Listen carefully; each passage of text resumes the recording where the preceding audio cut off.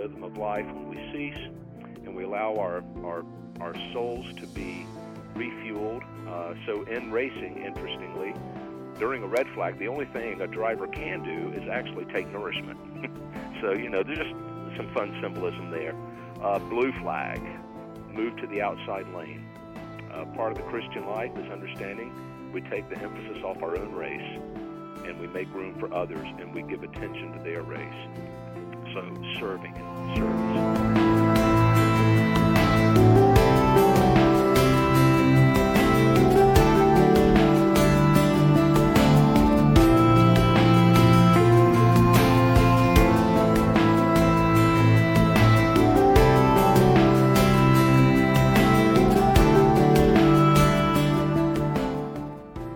This is Charisma Connection on the Charisma Podcast Network. I'm Taylor Berglund, and today I'm honored to have over the phone line Reverend Rob Fuquay. Rob, are you there?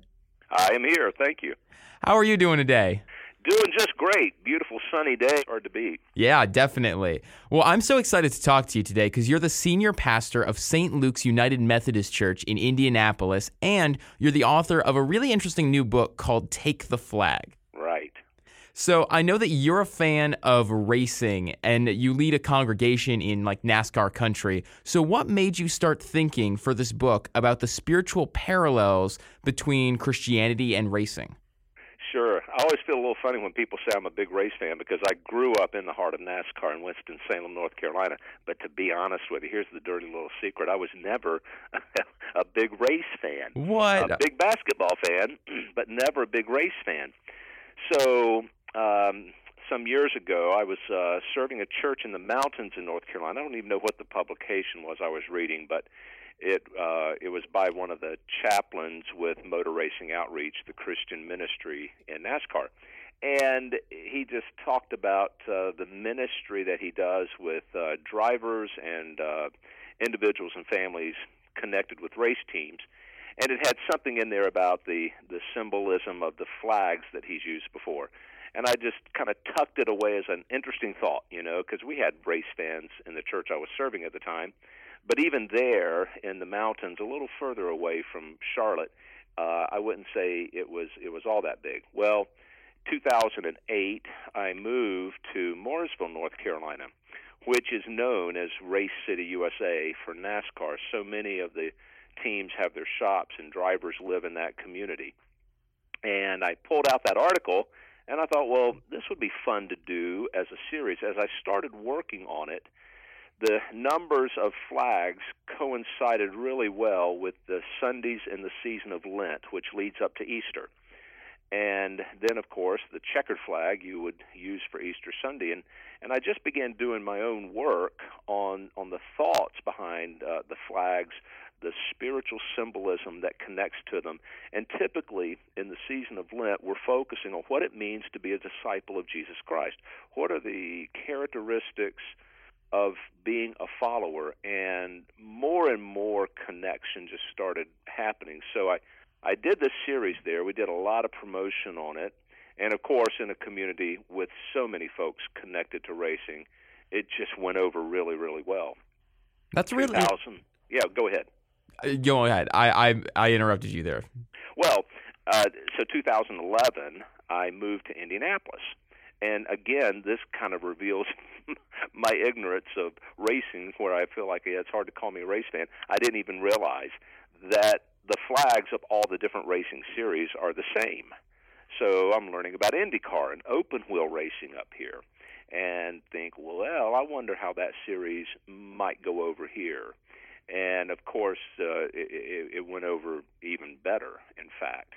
So that was kind of the genesis of where the book and the DVD came from. And, of course, in the process of this whole thing, I have become a huge race fan. We had a number of drivers in our church in North Carolina. We've got a number of people connected with racing in the church here. And, it's just made me a big fan of the sport, especially as I've learned more and more about it and the technology that's behind it, the strategy that's involved. And when you get to know drivers personally, it gives you an even greater interest to keep up with how they're doing. And I'm a little bummed that one of our members just missed out on the NASCAR chase this past weekend. But again, so I can say today I am a fan, and that's happened through the churches I've served. Well, that's really cool. I'm very curious then, as you're describing the flags then, can you give for our listeners and for me some examples of how those specific flags parallel some of the spiritual signals that God gives us? Absolutely. So we think about the green flag that starts the race, and what I've done with that is to talk about what begins the race of faith in Christianity, and it's that commitment to Christ as Lord and Savior. And what does that mean?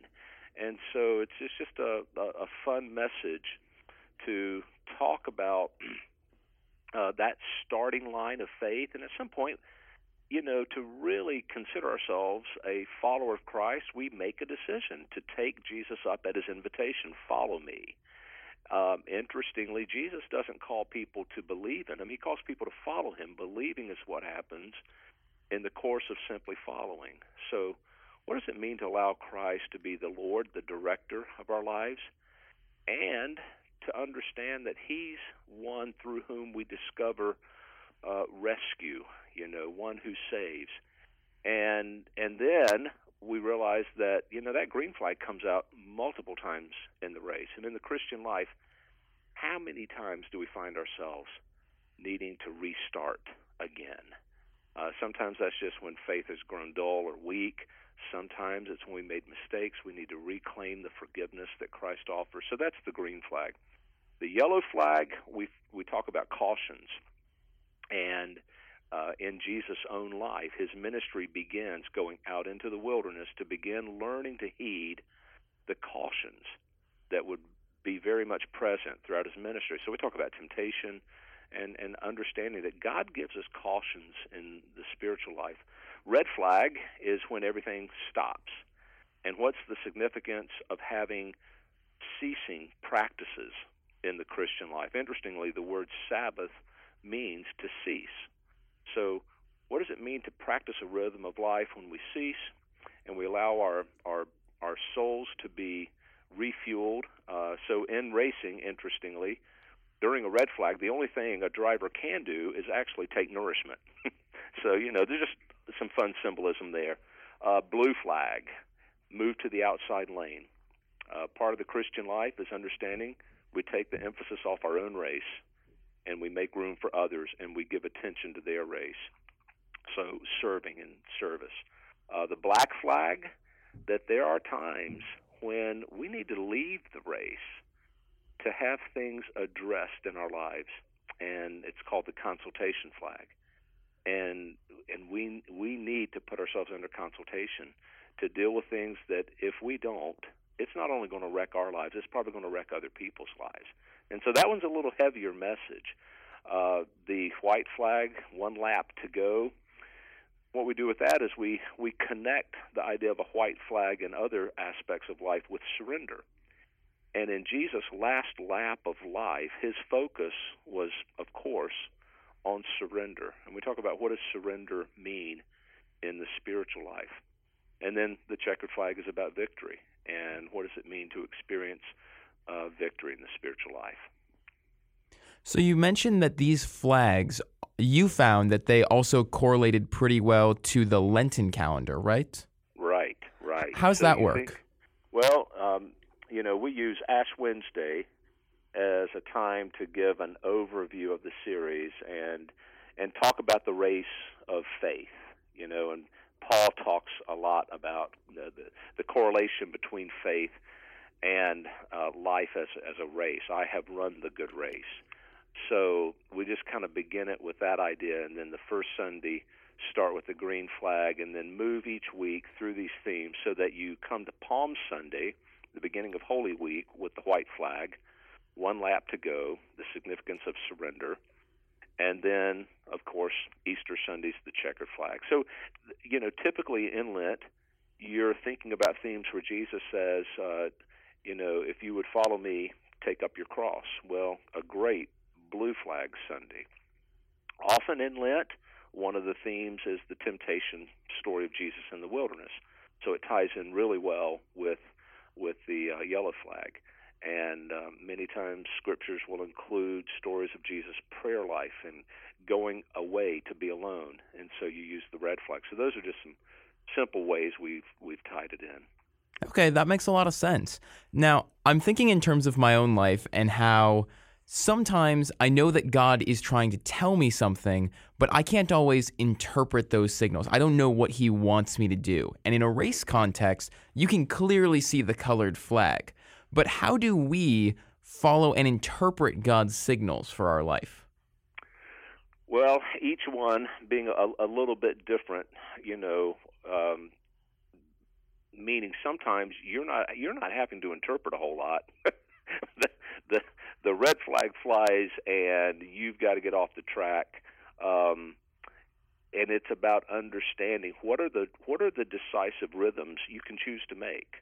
It's not about waiting until there's some flag flown at you to say, I need to practice Sabbath. I need to practice some daily routines. And really it's about thinking about the benefit of that flag and how does it add value to my life and keep me whole as a person. The yellow flag is really one where it's about how do I learn to tune into those signals. And so we talk a little bit in that chapter about what it's like to feel God's stirrings, leadings, that I don't think are ever about knowing with all certainty God is telling you to do this exactly. It's about growing in your understanding of how God whispers to the soul. And when you sense that God is saying, this, watch out for this. If it might be in the middle of a conversation with somebody where you begin to feel God saying, mark your next words carefully. And the fact is, you can race right past that, and pay no attention to it. And then later on go, oh boy, I felt God telling me back off, and I didn't, and wow. Or examples where, you think, I just felt this gnawing sense inside of me that I need to do something about this issue or this matter, and I did. And holy cow, look at how God was at work there. And I didn't know it until I heeded. And sometimes we really can't see, even when we heed and respond, how God is using it until later on. But spiritually, it's about tuning in through prayer, through spiritual disciplines, how God speaks to us. Sometimes those flags come through other people. So in the black flag, where we talk about consultation, that a lot of that is about sometimes God uses other people to point out things in our lives that we're just not getting. And when we develop strong spiritual bonds within our own families, within our church family, and we give people a voice of trust and permission, God will use that for us. So the flags can often parallel for us what the Holy Spirit is trying to tell us. Absolutely. And this is what the Holy Spirit does, and it's what Jesus promised. The Holy Spirit is a counselor. And, the spiritual life, living in the Spirit, is just simply growing in our awareness of how God speaks to us and guides us. And you've said you've taught this series in your churches and that sort of thing. You've got the book that individuals can look at, and I believe there's also resources that a small group could use to go through this, right? Exactly, yeah. We've developed a small group guide. So just like we've done in our churches here, what we do is use leaders who simply facilitate. They don't have to teach a lot. We give them the questions that go with the messages that they've heard on Sunday that now go with the book that's been written. And they just simply guide conversation. So the really awesome thing about the impact this has had in the churches I've served is we use it as an all-church experience. And we do a lot of preparation to get people to sign up to be in a small group experience for that 6-week period leading up to Easter. We recruit leaders who will be facilitators of the group. With the DVD resource that we've produced, it makes it even easier. So a small group would come together, watch the 10-minute DVD, and then the leader just simply starts going through the questions for the group as a whole, where they're discussing that topic, relating it personally, even themselves struggling together about, wow, what does it really mean to experience God's direction in this area of life? So that's been a huge success in the churches I've served. Yeah, so if listeners are really interested in checking it out either for themselves or for their group, where can they find the book? RobFuquay.com is the website that the Upper Room has set up to be able to explore the resource. Folks can also go to theupperroom.org and look for the resource on the website there and can find lots of information about it and be led to some of the links that show, small group resources, other things, promotional material that's been created, which for us, the real success is the stuff done on the front end, trying to get the word out in the community. We've done fun things here. We built, like in Indianapolis, we built into the series just things people connect with the Indy 500. For instance, a big thing at the Indy 500 is Jugs chicken and biscuits and apple butter. Don't ask me where it comes from. It's just what you do in Indianapolis. So we had a Sunday where we had Jugs chicken, the biscuits, apple butter, had some racing speakers who were here. We had an Indy car parked in the entranceway of the church for the entire series, so kids could come on Sunday and climb in the car and have fun. And of course, kids could never get in it; their dads were in it the whole time. But yeah, just fun promotional things. That the whole point for us too is how do we use this as an outreach to draw people into the church that we might not have otherwise. Well, thank you so much for coming on the show today. We really appreciate hearing your insight on this topic. Would you mind praying us out? I would be very honored to, and honored to be a part of the interview. Thank you. Gracious God, we thank you for the gift you've given us in Jesus Christ, and for the understanding, as Paul talked about, that the life of faith is in many ways like a race. Not that we're trying to beat out other people, but we're simply trying to be our best and to run well for you. And you guide us in that race. You give us direction, for your promise to us is to equip us, to guide us, to help us and enable us in being faithful. And we realize that as we live our best for you, we become our best for those around us and for your world. So for all who are listening right now, I pray you'd put it upon their heart to investigate a resource that not only for them, but maybe for the communities they're a part of, that it would help and enable them and extend the great witness of your grace through Christ our Lord. In his name we pray. Amen. Amen. You've been listening to Reverend Rob Fuquay on Charisma Connection here on the Charisma Podcast Network. I'm Taylor Berglund, and thanks for joining us. Imagine joining 20,000 other young adults to encounter Jesus together for worship, teachings, and ministry in the power of the Spirit. It's going to happen December 28th through the 31st, when the One Thing 2016 conference comes to the Kansas City Convention Center, featuring Mike Bickle, Bill Johnson, Todd White, Misty Edwards, Alan Hood, Corey Russell, and Bethel Music's Jonathan David and Melissa Helser, plus extended worship, teaching of the Word, and ministry in the power of the Spirit to see lives changed. Gather to learn and live with abandon and devotion to Christ with speakers Mike Bickle, Bill Johnson, and Todd White. One Thing 2016 will be an amazing time to encounter Jesus. Ticket information is at ihopkc.org/onething2016. That's ihopkc.org/onething2016. And now, back to our show.